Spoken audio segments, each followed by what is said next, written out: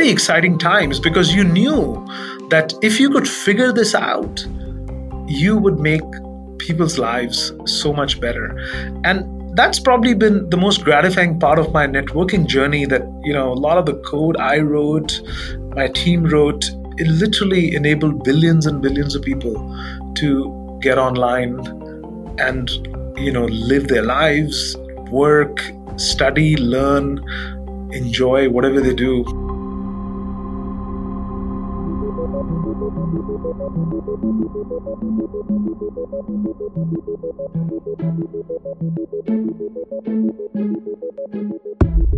From Qualtrics Industries, this is Breakthrough Builders, a series of conversations with people whose passions, perspectives, instincts, and ideas fuel some of the world's most amazing products, brands, and experiences.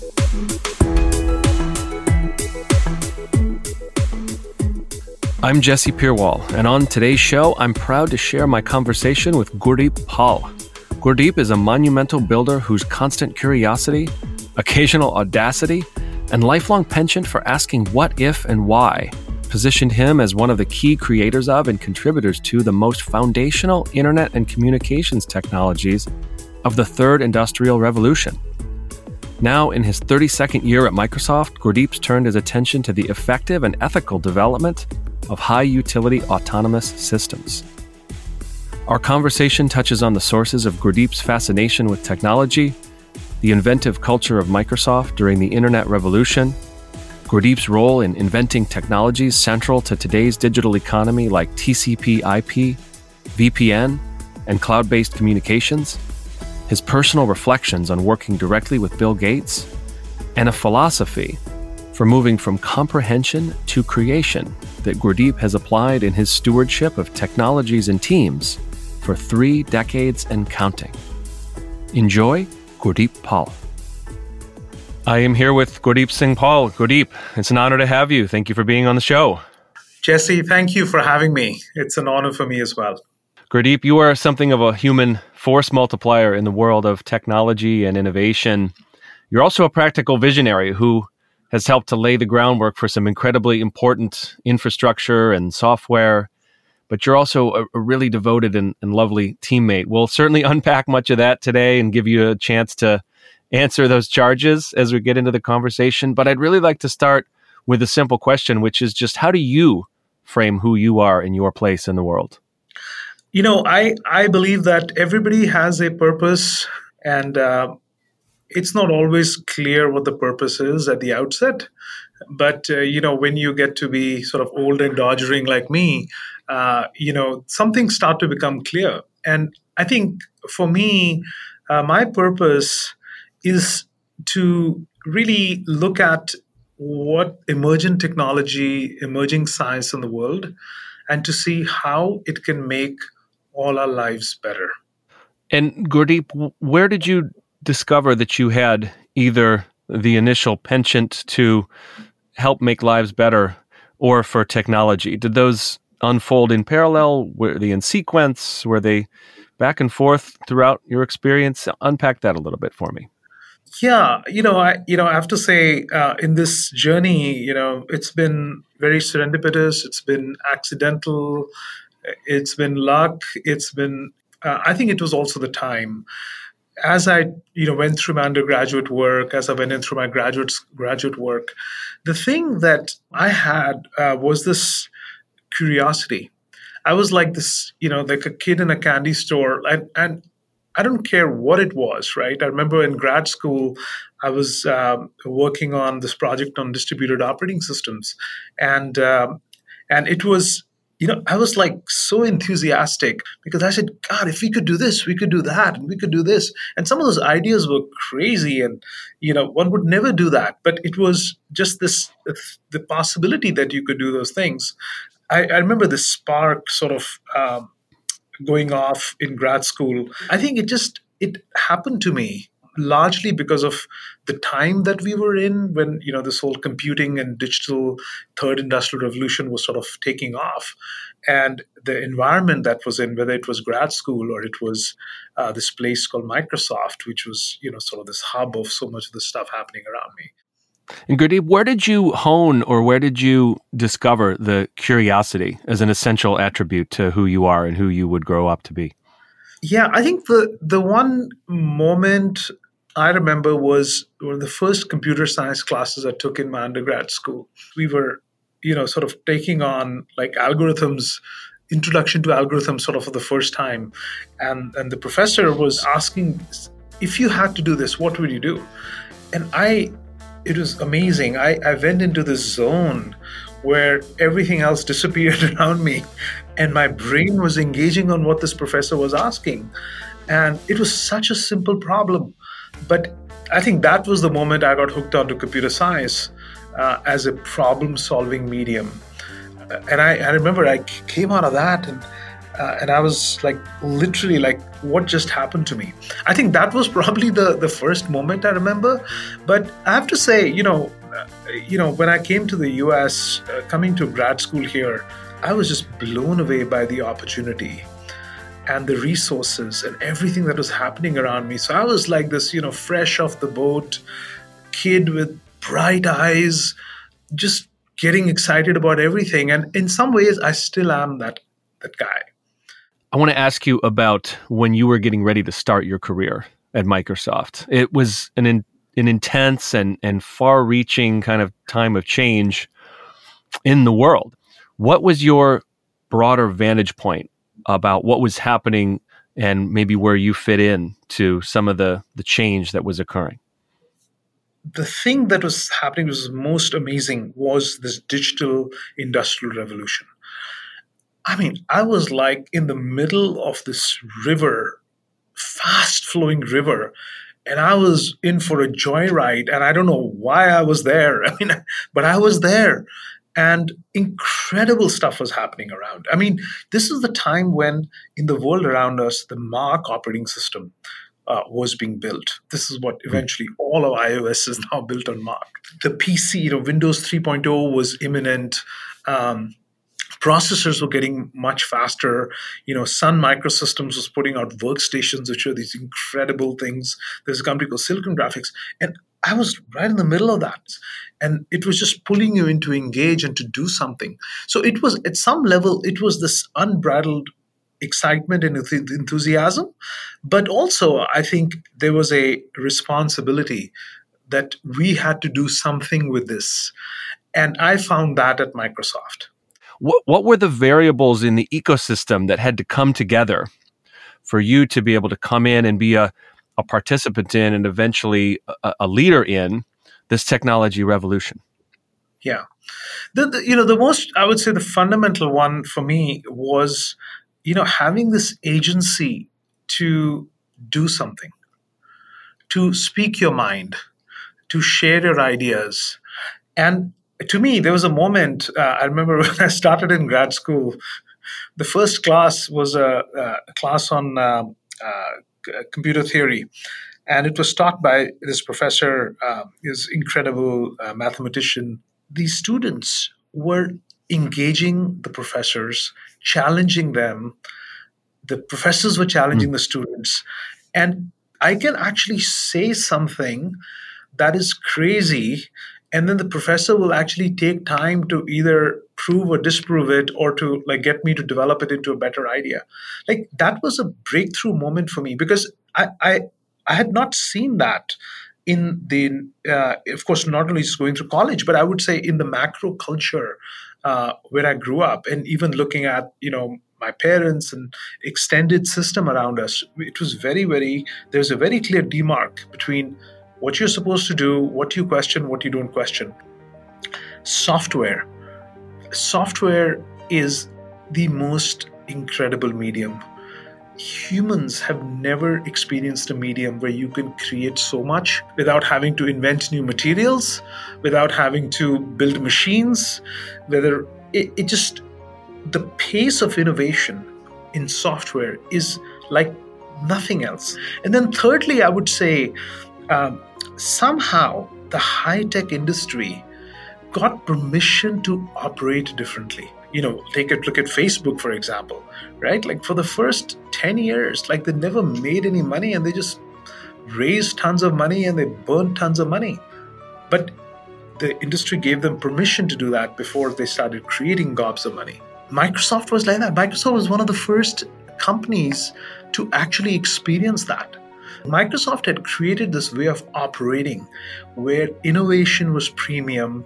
Things could be tried very fast. You could throw many things at the wall at relatively low, pretty efficiently, and you could see some of them succeed. And I think that was another very big element of how all this sort of happened. And Gurdeep, what kinds of things do you think set the conditions for Microsoft at that time to show up as a little bit of a rebel in the capitalist architecture? This is Jesse, a great question, right? I've come to realize that there are two kind of things in the world.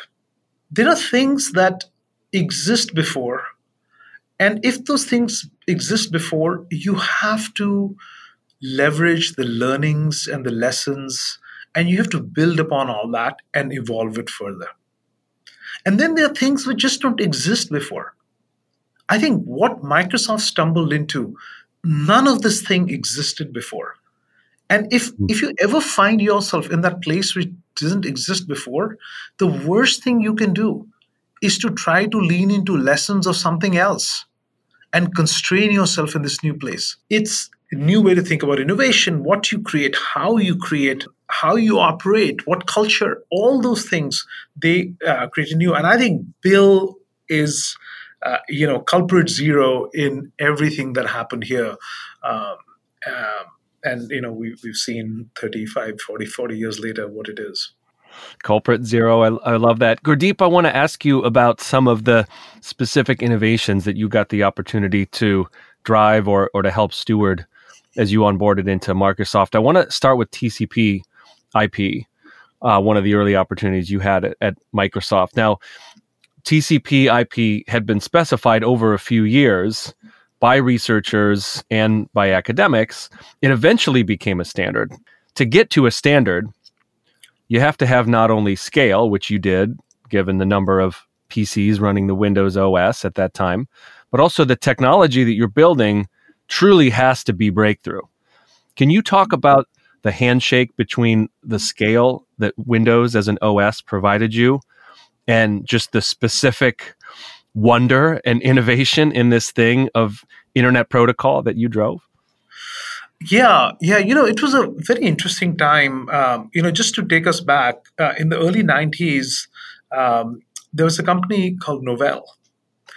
And Novell was the early leader in networking.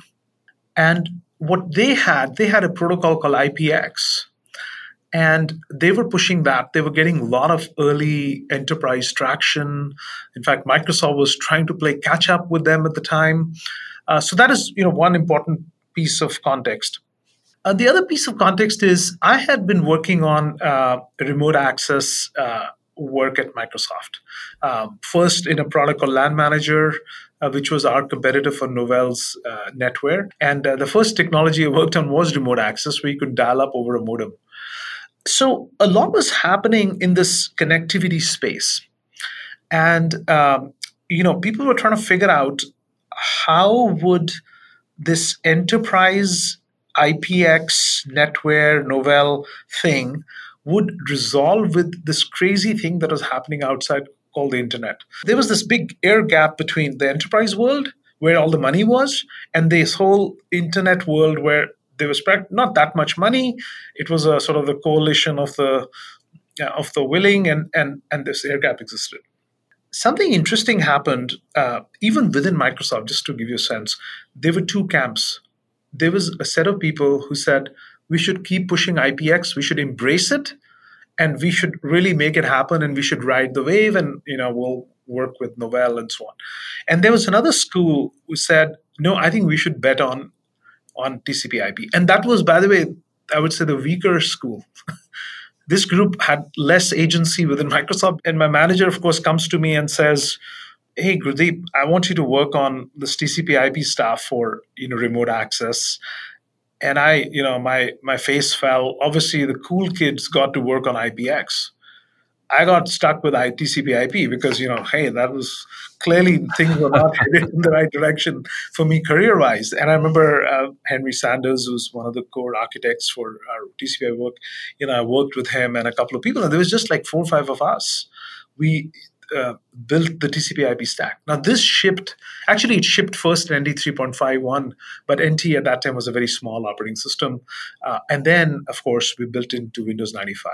See, prior to that, if you were on Windows, you had to go buy a TCP/IP stack from somewhere, and you would install it on your machine, and it was just painful and a lot of missing pieces, and you couldn't debug it. And if you're talking to a Mac, it would not work, or Unix. So we shipped this standard TCP/IP stack in Windows.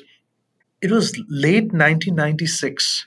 We were visiting, I think it was the Lawrence Livermore Labs, right above University of California, Berkeley. And there was a gentleman there called Van Jacobson. Van Jacobson was one of the co-authors of the TCP's congestion control protocol. And it is, piece of work. I mean, the whole world is running on that stuff now, right? I mean, he was a big mind. He was a scientist. And so we went and had a chat with him.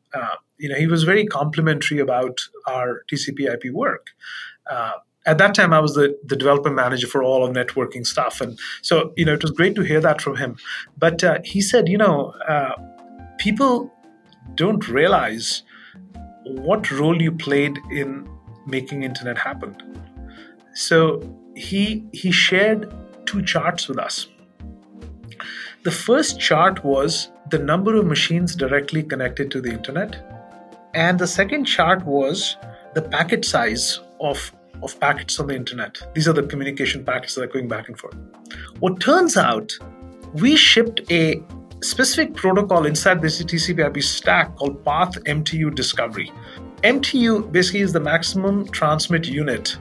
That means that what is the biggest packet you can send between these 2 endpoints? And if you sent a big packet, and if a network segment couldn't carry it, it would fragment it. It would break it up into smaller, and then would reassemble on the endpoint. We added this protocol, which for the first time, and we were the first stack to have it, we would negotiate end-to-end, and we started sending 1,500 byte packets. Prior to that, to avoid fragmentation, every other TCP/IP stack used to have 576 byte packets. He showed me that the internet traffic had shifted significantly towards 1,500 byte packets. There is conclusive proof that on one hand, you see the explosion of the internet in terms of number of endpoints connected. And the second was that it was because of the TCP/IP stack was shipped in Windows 95. And that was a pretty humbling moment. And, at that point, TCP/IP was mainstream, Windows 95 was mainstream, and we were just seeing an explosion happen right in front of us. Gurdeep, to what did you then ascribe the success of TCP/IP, which by rights at the time sounded like it was characterized as an underdog? Somehow you turned the narrative around. How did you make that happen? Yeah, I mean, I want to be very clear. I mean, everything about the internet, the credit belongs to IETF. It belongs to all the people who worked on the IETF protocols, way more than anything any one of us did at Microsoft. We delivered a great stack, which was an alternative to the IPX stack. We didn't go and say we're going to do our own crazy thing with TCP/IP. We were true to the standards.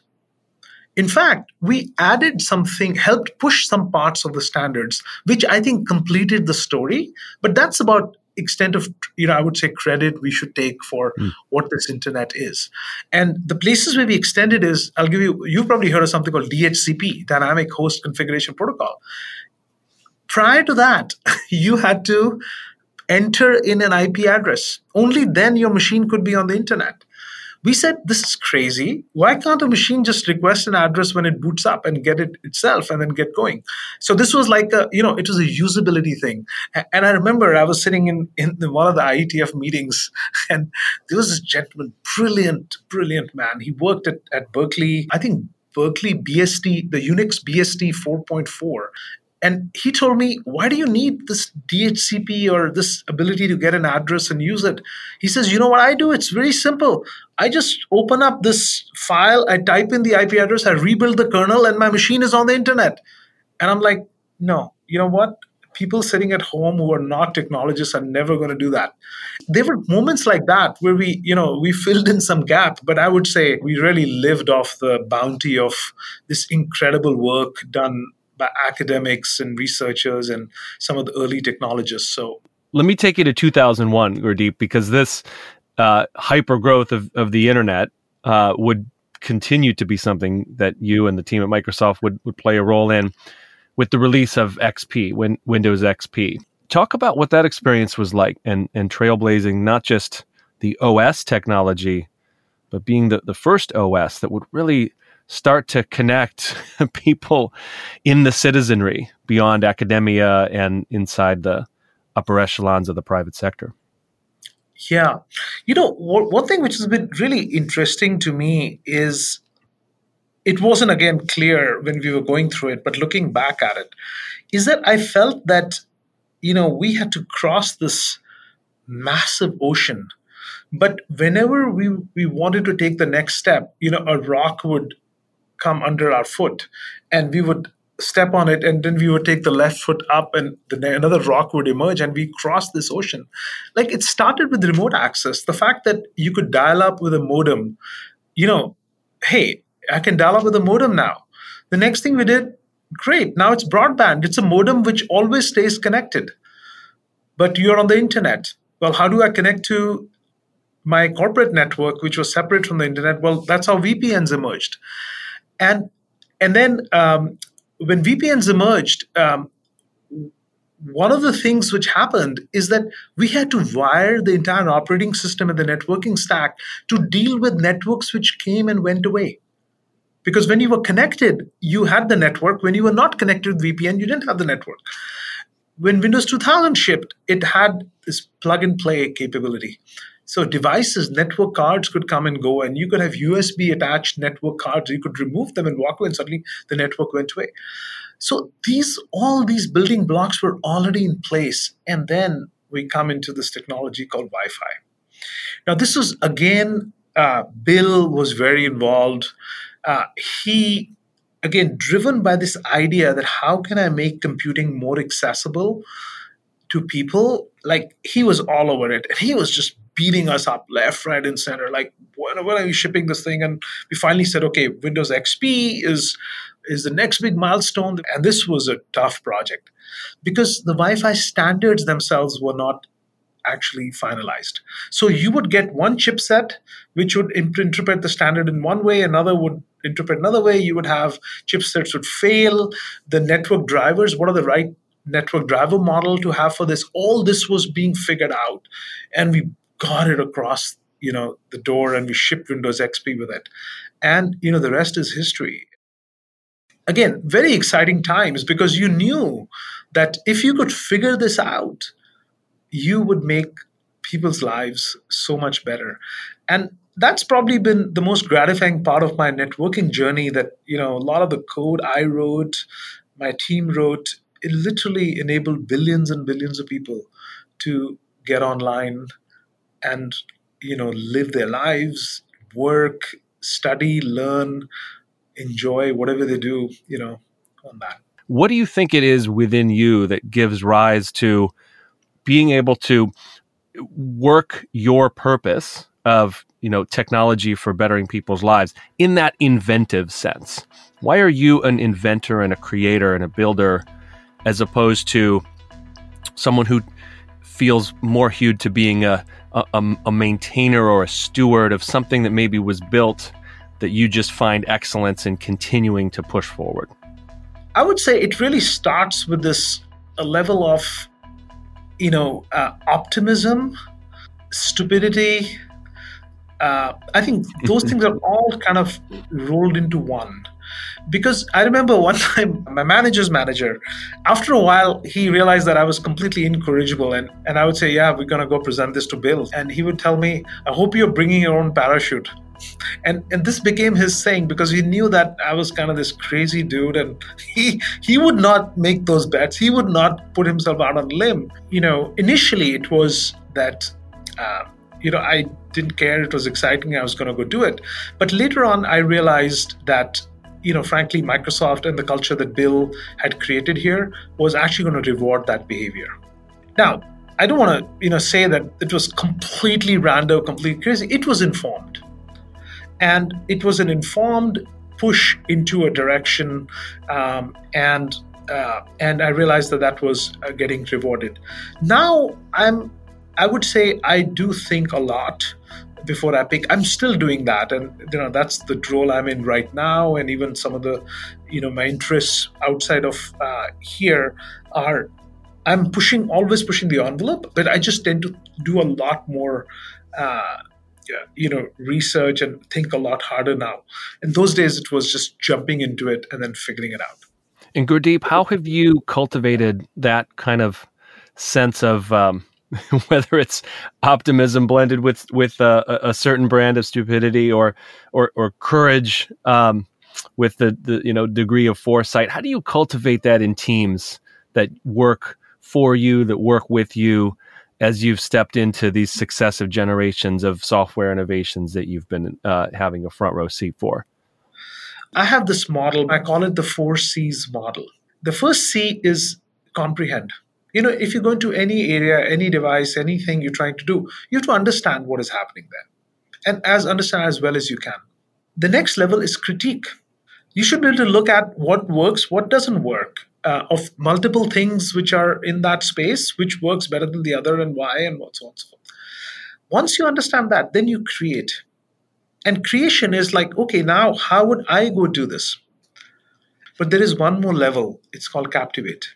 And very few creators are able to captivate. And we know them, right? People like Steve Jobs. People like Stuart Butterfield.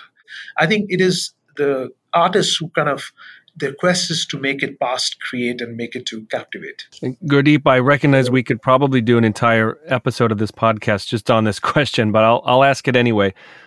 What was it like? What is it like to work with Bill Gates? He was a force to be feared. We all had stories of Bill just chewing you out if he didn't agree with you, or if you, said something crazy. I was pretty fortunate that, I got chewed out a few times, but it was a few and far between. What I got to experience with Bill was really learning about innovation, learning about really operating with confidence in uncharted waters. And the big thing I learned from him was big picture. And this is an area where I feel I'm much smarter in now than I was 25 years ago. You have to keep peeling back the onion and say, what is the picture? Okay, what if? Why? What if? Why? What if? And you keep pulling it back, and eventually you get the purpose of what you're trying to do. You get the right scope in which to think about it. He forced you to think about things at that level. And I think a lot of people don't appreciate that about him. He totally got it. He connected the dots. He was able to take this big picture.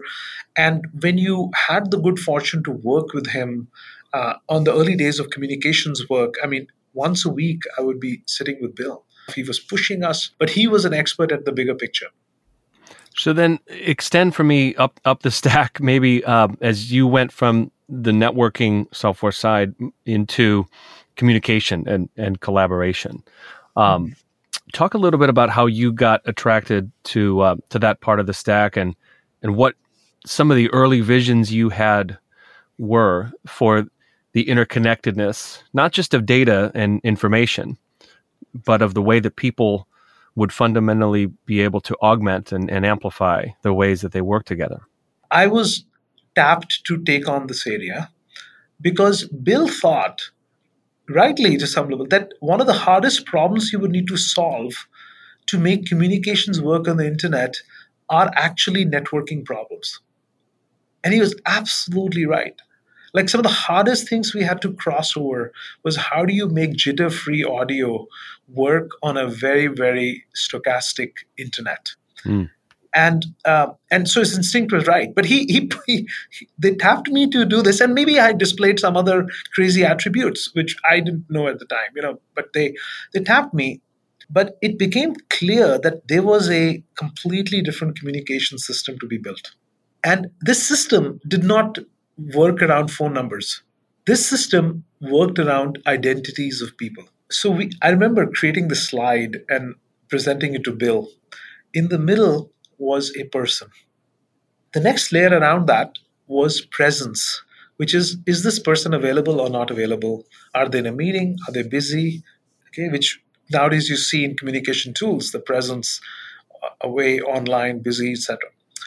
And then we said, once you have this core system in place, whether you're making a voice call or a video call or you're sending a chat message to somebody, all those are just modalities. Once you found the person, you establish a session and you say, I want to do a voice call, or I want to do a video call, or I want to do a chat call, I want to do a meeting. We created this slide. This slide existed before any product existed. And I remember doing this presentation to Bill and his directs on our communication strategy ought to be about this. And it was a very technically articulated vision of what we wanted to build. And I tell you, I got so much support. We got a big team. I got to work with some other smart people at the right time. We did the right acquisitions. And that created Link, Skype for Business, and what is Teams today. While we were doing this, unknown to us, in a different part of the world, there were a bunch of crazies like me who were dreaming of building Skype. And there's a big lesson here, by the way. The lesson is that, and this also I learned from Bill, that if it is possible, if something starts to become possible and you don't move on it right away, you will miss it. Now, Microsoft was always sort of business and enterprise focused, more so than consumer focused. We focused on the enterprise side, Skype focused on the consumer side. We were able to leverage some constructs like the Active Directory, etc., inside the enterprise. They focused on other constructs. And in the same way, we said we're going to build it as part of our Office suite and all that. That was our superpower. Their superpower was we're going to go after telcos. And these telcos are very, very regionally bound. And we're going to create a solution which works across all these telcos, and you can call anybody, and you're not beholden to their business models and so on. And they created that amazing thing, and Skype became a verb. Of course, later point in my career, we ended up acquiring Skype. I led that acquisition and ran it for a while, and that journey was a really long, complex journey, because when I was running Skype, it was at one point 40% of world's international calling traffic was going on Skype. And if you say, I'm going to go and change the fundamental architecture of Skype, and while all this is happening, and you're also building your Skype for Business product or Link and Skype for Business product, complexity was just incredible. And we started on this multi-year journey. And that journey is why we have Teams today. The entire backend is the convergence of Skype, Scale, and all the enterprise capabilities. And now we have this cloud running service which works on mobile, it works on your laptop, it works for consumer, it works for enterprise, all on one service. And Zoom is incredible, and that's a great success story. But there's only I would say three of these plants that exist in the world which have the capability of that level of communications and reliability and scale and so on. It's truly remarkable to see the fruits of those kinds of labors. Certainly in the pandemic world, we would have been in a vastly different place had some of those doors not been opened. I was talking to Satya a little less than a year ago. We were talking about the pandemic, and the thing we were reflecting on is it's kind of another way of making the point that if something is possible, if you don't act on it, you will miss it. I think that is also true here, right? Like if Microsoft had not scratched that itch that we need to bring communication, where would we be 20 years later when this world needed this thing? I mean, all the blood, sweat, and tears and innovation and everything, it all got realized like last year. And, we saw glimpses of that when I was running Skype. I mean, there was some incredible stories, in fact, we had a whole storytelling of Skype group where we had stories like this person, meeting their child for the first time over Skype, and the last words you share with a loved one on Skype, and there was these incredible, powerful stories. But the pandemic has just made it like a mission critical, the world cannot go on without it kind of a thing. So Gurdeep, we've started our journey at the networking level of the tech stack. We've gone into communications. I'd now like to go closer to cognition, and within the artificial intelligence domain, ask you what you see in the software world that's changing and is dynamic in wonderful and interesting ways that you think will generate some really wide open spaces of new opportunity for the economy, for companies, for individuals going forward. When I was in grad school, we were still in the old world of AI, which is very rules based. And then we sort of all experienced this thing called AI winter, where everybody lost faith in AI, and a lot of the funding dried up, and so even professors who were so-called working on AI moved on to other things and so on. And then something pretty major happened. It started happening, I would say, in the 2000s, where this machine learning started to take off. And I do make a bit of a distinction between AI and machine learning, but machine learning basically was that we suddenly had a lot of access to digitized data. Now, see, rules worked when you had no data. So you had to envision, codify how you believed a system should work through rules, and you had rules-based systems. When you had data, people said, you know what? We have these algorithms which mathematicians had been working on for a long time to find patterns and things. Hey, if you have a lot of digitized data, let me just pull out whatever algorithm and I'm going to throw it at this data and I'm going to show some results. We wouldn't have Google search and Bing search and all that if ML had not been viable and had real results. Mm-hmm. But then something amazing happened in the late 2000s. This professor who had been working on deep learning, he showed some results in using deep learning or deep neural networks. And he shook the whole community, which had been sort of plodding along with old school AI or ML and so on. And that totally changed the direction of AI. And it made many things possible that were just not possible before. And many of these benchmarks, like speech recognition better than a human, translation better than a human, object recognition better than a human, all these benchmarks started to sort of fall. And we are living in the big moment of deep learning and what is possible. And we are finally now aspiring to take on tasks that previously were considered not possible. And I think we are really in the midst of what I call the fourth industrial revolution, which is going to be driven by AI. And it is going to fundamentally change the world around us. And what excites you the most about the applications of these general purpose or specified AIs? I know there's a lot that you're personally working on. Maybe some of those are nearest and dearest to you, but perhaps you also have a broader commentary on what excites you the most, say, over the next decade or so. Yeah, and I've sort of self-selected my way into an area right now, which I'm very excited about, which we broadly call autonomous systems. And I think there is a very practical value here, which applies to everything around us. We have partitioned the world into dumb things and smart things. And we have put ourselves in the smart things and everything around us into dumb things. Now, then you say, what is it about the smart thing which makes it smart? And why can't the dumb things be smarter?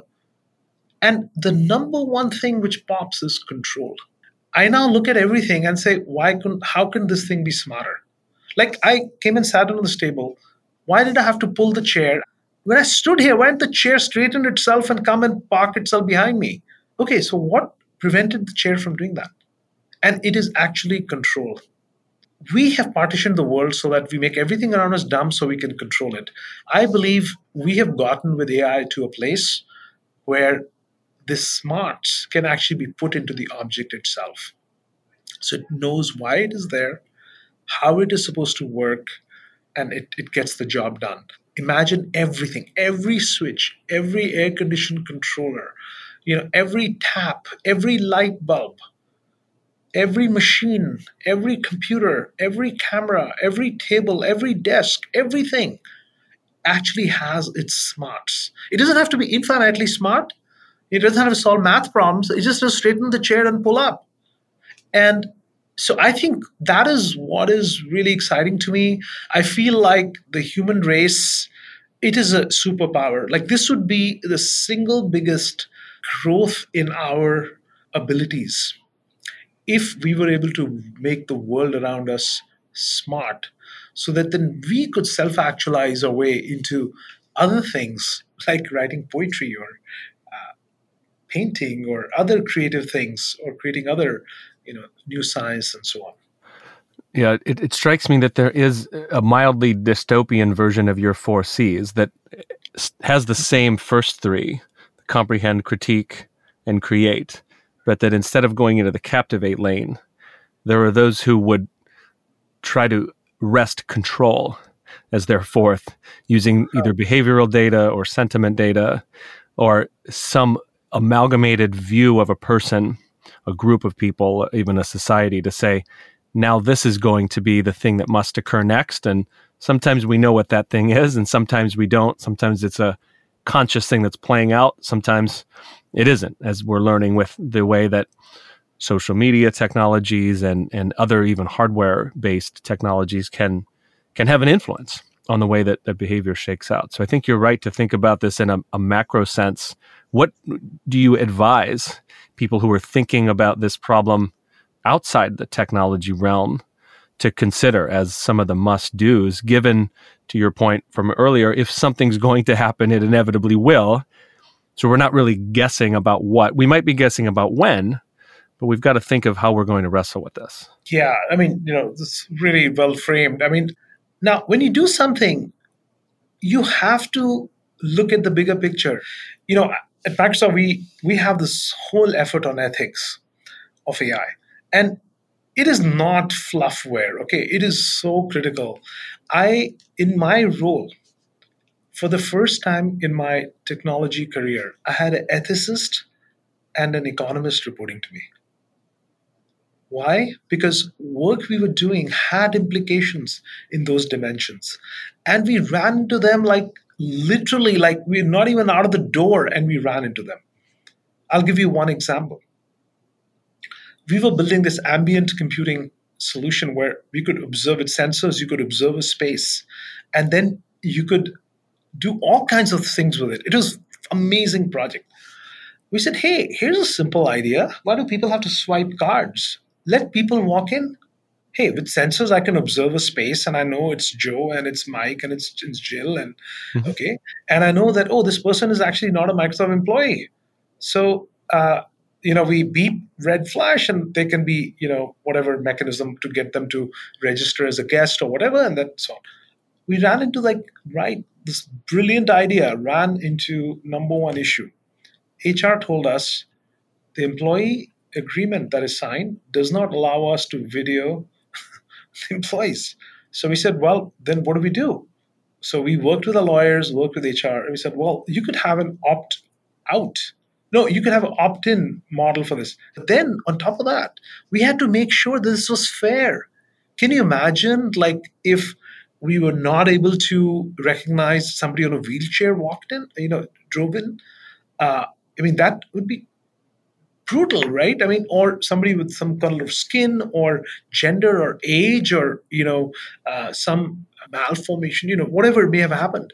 And it would be brutal. So suddenly we had to think about it very differently than, let me just go quickly build this out. So I think thinking through and approaching it holistically is the best way that we can all, make progress here. Gurdeep, I want to go from the future back to the past, specifically back to the day in 1987 when you flew from India to LA, connected up to Portland on your way to Eugene and the University of Oregon. If today you could write the Gurdeep Pall of 1987 a letter and stick it in his luggage and have him discover it and read it on that flight, tell yourself anything at all with the benefit of nearly 35 years of perspective as a leader and as a builder and as a human being, what would you tell him? Don't hesitate in taking risks. Do the most that you can in this space. Don't have your own, things hold you back, which luckily I didn't have too many, but I still could have done better. And seek environments, seek people where you can create the most, where you're encouraged, where you're supported in this process of creation. This has got to be one of the most amazing gifts we have as humans. The second thing I would say is that I learned this from my parents and my grandparents, and that people matter. People you work with matter, how people feel matter, and you will never go wrong in treating people well. I've had relationships at work with people who came back to work with me again and again and again. And these are super smart people, smarter than me. And because of that, I've been able to do so much more myself. That is a lesson I would tell myself any day. Even do more if you can. But those are two things I would say. Well, Gurdeep, it's been a privilege. Thank you for all that you've done to make our technologies in this world more powerful and our communities more connected and our experiences with one another ever more delightful and meaningful. So appreciated, and can't thank you enough for being with me today and sharing your story with our listeners. I think we'll all be better off for it. Jesse, thank you. I think this was a wonderful conversation. Your questions were great. And I hope that if somebody takes the time to hear this podcast, they don't see this as a thing where I'm really talking about myself. I've been very fortunate and lucky, and I did happen to get on this path which has given me these experiences, and I'm sharing them with the spirit that others can get whatever they can get out of it and do great things, bigger things, more amazing things. So thank you, Jesse.